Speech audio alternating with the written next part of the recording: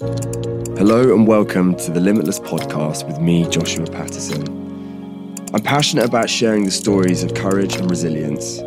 Each week, I will be interviewing extraordinary people from all different walks of life who soar past their statistics, who turn personal moments of adversity into strength. My hope is that this podcast can inspire you to step outside of your limits and achieve things you thought never possible. Welcome to Limitless.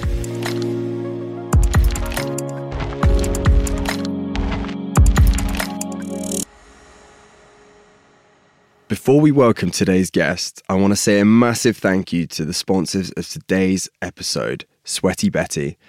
I launched this podcast to celebrate people's incredible mental and physical strength, which is why it's such a pleasure to work with a brand who champions these moments of success. Helping you to feel your most powerful, Sweaty Betty's products are designed by an all-female team, including their power leggings, which are made from high-stretch fabric, engineered to last, and have the ability to motivate you to move and feel strong in your workouts. The Sweaty Betty team also wear test their products themselves, which really makes you realise how passionate they are about building an authentic female activewear brand. So for any female listeners out there who want to check out the brand for themselves, Sweaty Betty are offering 20% off using the code LIMITLESS at sweatybetty.com/podcasts. They also host hundreds of free workout classes every week in their stores, so definitely worth keeping an eye out on how you can get involved with the Sweaty Betty community. Thank you so much, Sweaty Betty. On the 29th of October, Nirmal Purja, or better known as Nims, would break a world record and climb the 14 highest mountains in the world in a staggering 6 months and 6 days, beating the previous record by over 7 years. The first Gurkha to become Special Forces, a man appointed an MBE, the saviour to 6 lives endangering his own. He's defied all those that laughed in his face and told him it would not be possible, all to inspire all generations across the world. I'm so excited to introduce to you Nims. Nims, how does it feel when you have that repeated back to you when someone says it out loud? Has it sunk in yet? Definitely, I feel, of course, happy, humble, and proud that the mission has been finished in the way that I said I would have done it. So, yeah, and glad to be here, man. Do you know what? The minute I met you, the only way I can describe it is you feel so relaxed, so composed. Like, even if I was stressed, just being sat across you, the energy that you give out is just, you're so chilled. It doesn't feel like many things could bother you. I don't know. I say that. Thank you. See, he's just the most relaxed man. I mean, just to kind of express to you guys what's gone on. I mean, for the last several months, as I said, he's been trying to break this world record. He's only been back in the UK for 2 days. And he's already doing a huge media tour. It's relentless. You do not stop, do you? Yeah. If I'm being completely honest, Josh, I haven't really slept for now almost a week. And I truly believe that the whole, Bremen project possible wasn't about me.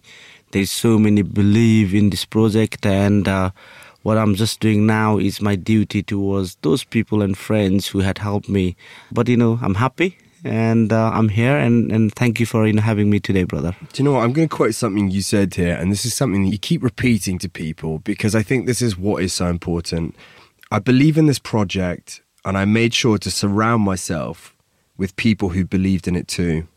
This was never just about me, which is why I've been able to overcome such huge obstacles on this journey. By achieving this goal, I knew I could inspire all generations across the world. And that's it, man. It doesn't matter what you are faced with. When you make it about people, it makes it worthwhile. I wrote that quote when I was on the mountains, and I just had a quite of backflash of what I have been through and all. And the summarize of the whole thing was exactly what you have said. The project was never about me. There was no greed on the project. It was for the human endeavor. It was for the mankind.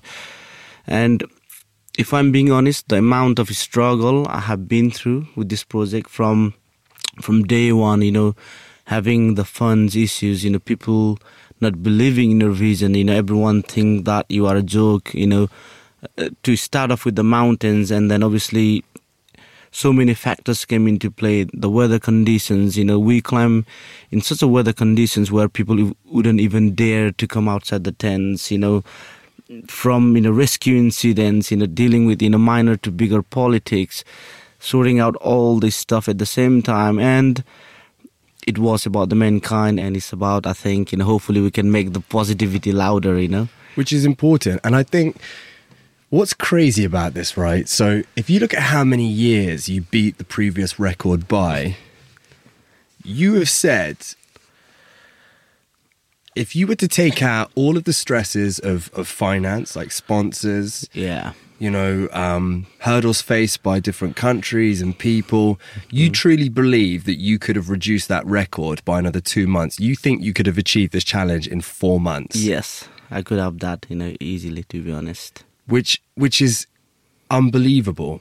Just for those that maybe don't know the magnitude of these mountains, each mountain that Nims climbed was over 8,000 meters. And essentially you enter into a thing, what they call the death zone, right? Because actually human life cannot exist there. Yes. This is how dangerous the elements are. Yeah, exactly. So 8,000 meter and above is a death zone, and, the human body is literally dying, no one can survive there. And the way how I can explain that zone is, pretty much, everything what you do at sea level is, 10 times tougher, because, there's no oxygen and all those, situations. So, yeah. And am I right in saying only 40 people have ever achieved this, right? Yeah, there are only 40 people who have summited all the 14 highest mountain in the world. But you now obviously hold the world record.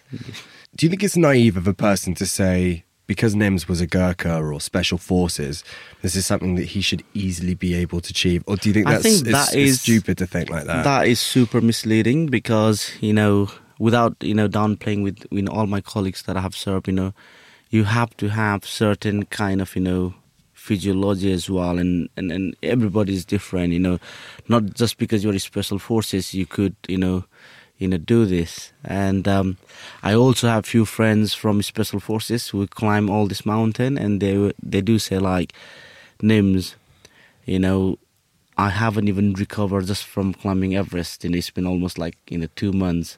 I don't know how the hell you can do back to back without no sleep and all this. So it is different. Do you know why I think you did it? I've never climbed a mountain, but a marathon seems big.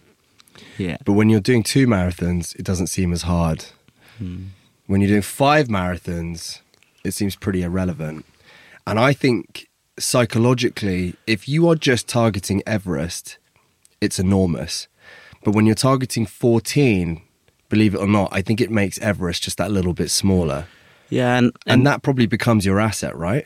Yes, and all those mountains that we have, like, for example, Annapurna, 1 in 4 dies, that's the ratio, K2, 1 in 4 dies, and there are so much more technical and way harder mountains than Everest. It doesn't matter what your background is or how much knowledge you have, you cannot predict the weather conditions. Like you said, the wind. Mm-hmm. It is. That is what makes these mountains so unpredictable, is the drastic change in weather conditions, where it can go from being the perfect climb to fatal. Yeah. So actually, whether you have that knowledge or not, every situation is going to be different. So essentially, every mountain that you're climbing could be the last. Yes. How do you psychologically even put yourself into that position? Because what blows my mind about you here is that you are not an established climber as such. Like, you have climbed mountains, but like, you wouldn't be one of the most well-known names within the industry. You only took up climbing back in 2012. Yeah. Everything what I do in my life, and if I just say that I'm going to do it, or it is part of it, or that is my mission, then I give 100%. And when I say 100%, it is 100%. It's not 99.9 and all. So, yeah, and I think for me with the mountain, the way I started was when I got deployed in many countries and people ask you, of course, I'm with all my friends, they're like white guys, tall, all this, and they were like, yeah, where are you from? And I said, well, I'm from Nepal. And then many would know and some wouldn't know. Then if it's no, then I would say, okay, do you know Garkha? And if they said no, then I said, okay, do you know Mount Everest? And they would be like, yeah, we know Mount Everest. Then another question I used to get from them was, have you seen it? Have you seen with your eyes? And I was like, no. So I just wanted to tick that box, and that was the sole reason why I went to Nepal to Everest Base Camp trek. But can you explain to the listeners how it came about you climbing your first mountain? Again, this was not a person with training. He definitely did not prepare for this. You basically had just finished serving with the Special Forces in Afghanistan, right? Yeah. Can you share with us the story? Because this is crazy. Yeah. So at that point, I just wanted to, see and how it feels when you reach to the summit and what it looks like. But what I got from that experience was, when you serve with the Special Forces, when you have done so many, stuff that, you think they are the greatest and all, and you certainly feel like you are invincible, then when I started that climb, the mountain put things into perspective for me. And that was it. And from there it started. But the way you did it is what is so unique. So essentially, Nim had served time in Afghanistan and they wanted him to serve again, which, I guess you were entitled to some time off, and they very kindly gave you 3 weeks off. Yes, that was in 2016. So I got that time off and I was like, what I'm going to do with this, time off. I just don't want it to go in a beach holiday. And, if there's a week and all, I could have just gone to a holiday and all. But I had promised my wife that I was going to take her on a holiday because, bear in mind, only a few months ago, I was deployed in Afghanistan for 6 months. Now this is my back-to-back tour. But then I told her, whenever in my life I would have this much time off and every season is on. The only thing was, it was a quite risk assessment for me. One, the rest of the season's mountaineers were 6 weeks ahead of me. And second was, I had no money. So anyway, I convinced my wife and then convinced to take a personal loan of £15,000, saying that I was going to buy a car, emptied a bit of saving. Then I went to Nepal, and my brothers are in the Gurkhas, they're retired. I didn't tell anyone, not my mom, dad, and all. So eventually went to Nepal, summited Everest. On the way down, I rescued a female climber who was left behind to die by her team and all the guides. Obviously, she's now safe and she's back home with her family. And within 4 days of summiting Everest, I was in Afghanistan kicking door, and nobody knew about it other than my wife. So, yeah. I mean, it's... And the funny, when you described this story to me, so when Nims was serving in Afghanistan, his friends and colleagues were saying, what have you done in your time? Bear in mind, this is a time that you're meant to go back home and spend with your family and kind of recuperate from everything. You went out on a whim, took a loan from a bank because you were going to buy a car. You were meant to go on holiday with your wife, and you ended up going to Everest and saving someone. Not just climbing Everest, but you saved somebody as well. It just sets a tone for how you've lived your life. I think it's just remarkable. So although certain individuals may find this impossible or fascinating that you've achieved this world record, it sounds like you've been doing so many things before that have led you to this point. This isn't unique to your life or how you live it. And I think that, that is what fascinates me about you. I would like to pass this message to those who are listening today. I was with the Gurkhas, served with them for 6 years. Then I said to them, hey, I'm going to go for the selection for UK Special Forces, SBS. And then everyone was like, Nims, come on, no one's done that before, have they? Yeah, and they were like, you cannot pass this. And then sometimes, there are some instructors within the military who you look up to, who you aspire to, and then they also say that, it's not possible. But then here in all these things is only you know yourself. No one knows better than yourself. So I was very dedicated. My normal training regime at that point was I used to wake up at 2 o'clock in the morning, carry 70 pounds, do 20 kilometers like march. Then I would normally reach the headquarters about 6:30. Then I normally do like normal army stuff, PT, then whole day evolution. Finish at 4:30. I run back like clean fatigue, back to my house. Then I used to go to gym. I used to do like 60, to 65 miles cycling. Then I used to do freestyle in 100, meter lane, like 100 times. Like I'm not a good swimmer. So I had never been home before. Like I've never slept before midnight. But the whole thing here is, in this process of 6 months training, I never stopped. I never said, "Oh, today it's raining." It's pretty nasty in England when it rains and when it snows. But I never blame the weather. I never blame the objects. I did what I said I was going to do it, and eventually I passed the selection. I became the first ever Gurkha to pass the selection for special boat service. Yeah, and I think there is a saying, you are only limited by your imagination, and I think this is so true. Even coming with this project, nobody could imagine this. Even I couldn't even imagine this. I'm glad that I am one of the first person to think about the possibilities within 1,000-meter peak. But again, when I first started climbing, I was thinking, yeah, I'm going to climb, one 8,000-meter peak in a year. And that's me limiting myself. Then what I did was, came to Kathmandu. We had a big celebration with the guys for a week. Then I went up again. Then I climbed Everest again. I climbed Lhotse and Makalu. That's world first, fourth, and fifth highest mountain. And at the end, I was supposed to get a heli pickup from the base camp because I had to get back to work. But the heli couldn't come because of the weather.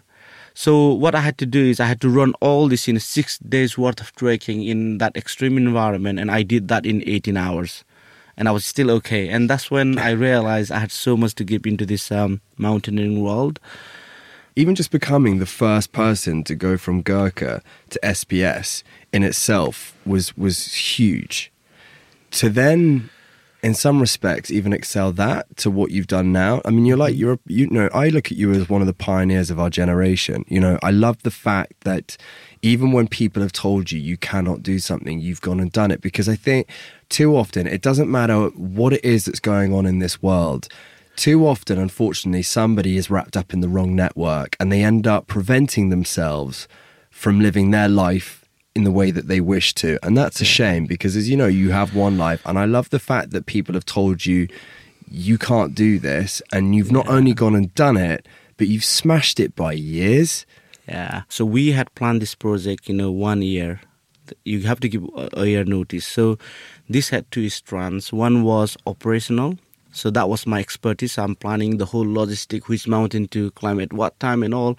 But the other one was raising the fund, which was not my expertise. So somebody had taken the lead. But only 3 months prior, I knew that the funding part failed. Plan B is always there. Plan B is the easiest option. You can take that out of the pocket. So the biggest thing from all this thing was, don't have plan B. Plan B is there. Now, I know the funding can be a hard element to it, but actually in the grand scheme of things, we often act or work and believe that tomorrow is promised. And the reality is it's not. That's one of the most naive things I think a human can do. I focus on the now and on today. Yeah. And when my mind tells me I'm ready to climb this mountain or run, do a marathon. I haven't actually climbed a mountain. I don't even know why I said that. But if my mind tells me I want to do it, I'm just going to go and do it. Yeah. And it's about we all have our mountains to climb in life. It's not only about this. This project, hopefully, people understand from the bigger picture that, it's not about Nims running on the mountain. It's about the vision.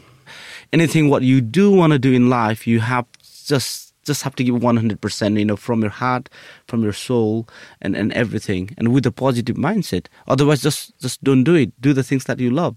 Do it for the right reasons. Mm-hmm. And I think one of the greatest gifts we have is that thirst for knowledge to achieve things that haven't been done before. So why restrict that? I'm a firm believer that in everyone, in the whole of the life, every problem has a solution, you know.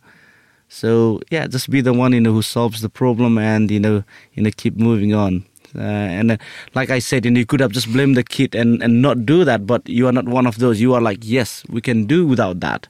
What I think is fascinating about you've vocalized quite strongly your disappointment to so many different humans in your life, having been someone who's committed his life to them.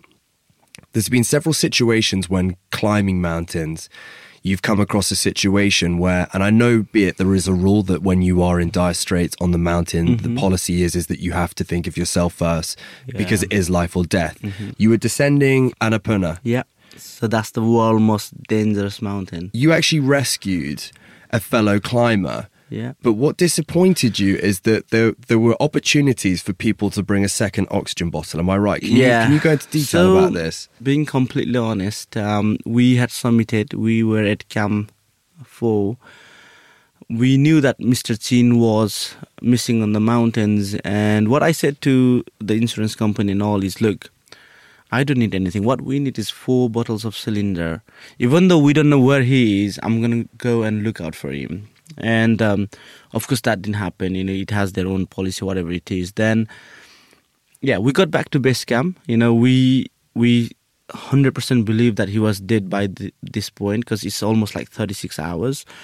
I went to bed at 3 o'clock, having just summited Annapurna. But then 6 o'clock, a Sherpa came into my tent. It's like, Nims, Mr. Chin is apparently alive. And there were helicopters. So Mr. Chin's wife had paid from her pocket to just asking this helicopter to go and see if her husband is on the mountains. And yeah, so they said he's alive. I wanted to see where he is, because now straight away I'm thinking about the rescue. Jump into the helicopter, and what I see was, this man, he's just waving his hand. So I went up. We got dropped with a long line, so we hung up in a helicopter, got into Camp 3. So from Camp 3 to where he was, on the summit day, it took us 18 hours to get there. When we went to rescue, we reached him in 4 hours. Wow. Above 8,000 meter peak, most of the people get phased away by the survival instinct. And the way to describe this is, like if you are drowning in the swimming pool, doesn't matter if you got your mom, dad, or your wife, whatever it is, you try to grab them and you try to survive. So I was in Kanchenjunga. So Kanchenjunga is the world's 3rd highest mountain. It was the hardest climb I have ever done in my life, 4 days of no sleep, pure climbing. And we summited now like 6 p.m. Normally, any mountains, what I have done is we have summited before like 11 and we turn around. But it was so tough that we had to push, and we summited 6 p.m. in the evening, got back down, straight into Kanchenjunga. And how people climb these big mountains, they go to Camp 1, sleep. They go to Camp 2, sleep. Camp 3, sleep. Camp 4, from Camp 4, they go to the summit. So we were going to the summit directly from the base camp. We summited. On the way down, we found 3 climbers, 8,450 meters. This is pure death zone, okay? And we gave our oxygen. Now, this is the one reason why I climb with oxygen, because when people are literally dying, I have the ability to give my oxygen and still conduct the rescue, okay? It was one of the hardest things we have ever done. And how, in terms of science, when you go from Camp 4 and you are climbing without oxygen, your body is climatizing, your body is adapting. But when you just come off the oxygen at 8,450 meters, your body thinks you are in different elevation. And when you come off, it's like suicidal mission. But anyway, we knew what our limitations were. We started doing the rescue. I have been begging for help for more than 11 hours, okay? There were more than 40 climbers at Camp 4 who went to the summit from, stage by stage. They were well rested. Then my situation, my conditions, my team situation. So me, Migma and Gesman were doing this rescue. It was the hardest thing, man. And then from Camp 4 to where we were like up, by that point we bring them down. It was only 2 hours away. But man, nobody came for support. As soon as the oxygen ran out, the guy passed away in my arm. It was horrendous. Then at that point, what I realized is, people, there are mountaineers who call themselves solo, alpinists, all this. But when nobody came for help, when I was actually crying on the radio for 11 hours, it was something very unusual feeling for me. But yeah, 40 people. But that is so conflicting, because I guess if you look at all 40 of those people, their argument might be, I've got a wife or I've got children, if I pass away, the effect it will have financially on my family in terms of support. I'm the provider. I don't know. Maybe it's just maybe it's on the flip side. Selfishness is that sometimes we value our own lives more than we do somebody else's. Yeah. And that's fine. I don't think there's a right or wrong, but it just seems madness to me that if 40 people are there and there is the potential to bring oxygen to one human being, that man could have survived. And I guess that's a tough thing for you to have digest. experienced. It just take 2 hours. By this point now, we are at the point of 11 hours.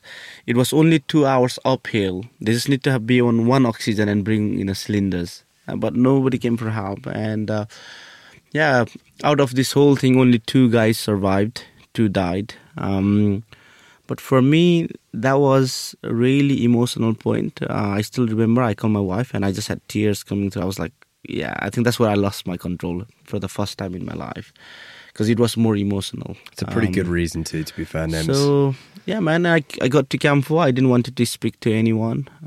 Then I got to base camp and I carried on my mission. But the whole project been horrendously, epically, from all level. I learn a lot from it. The fact that you've made 6 rescues, I think, says a lot, and I think it makes you more equipped if that ever happens, which is so valuable.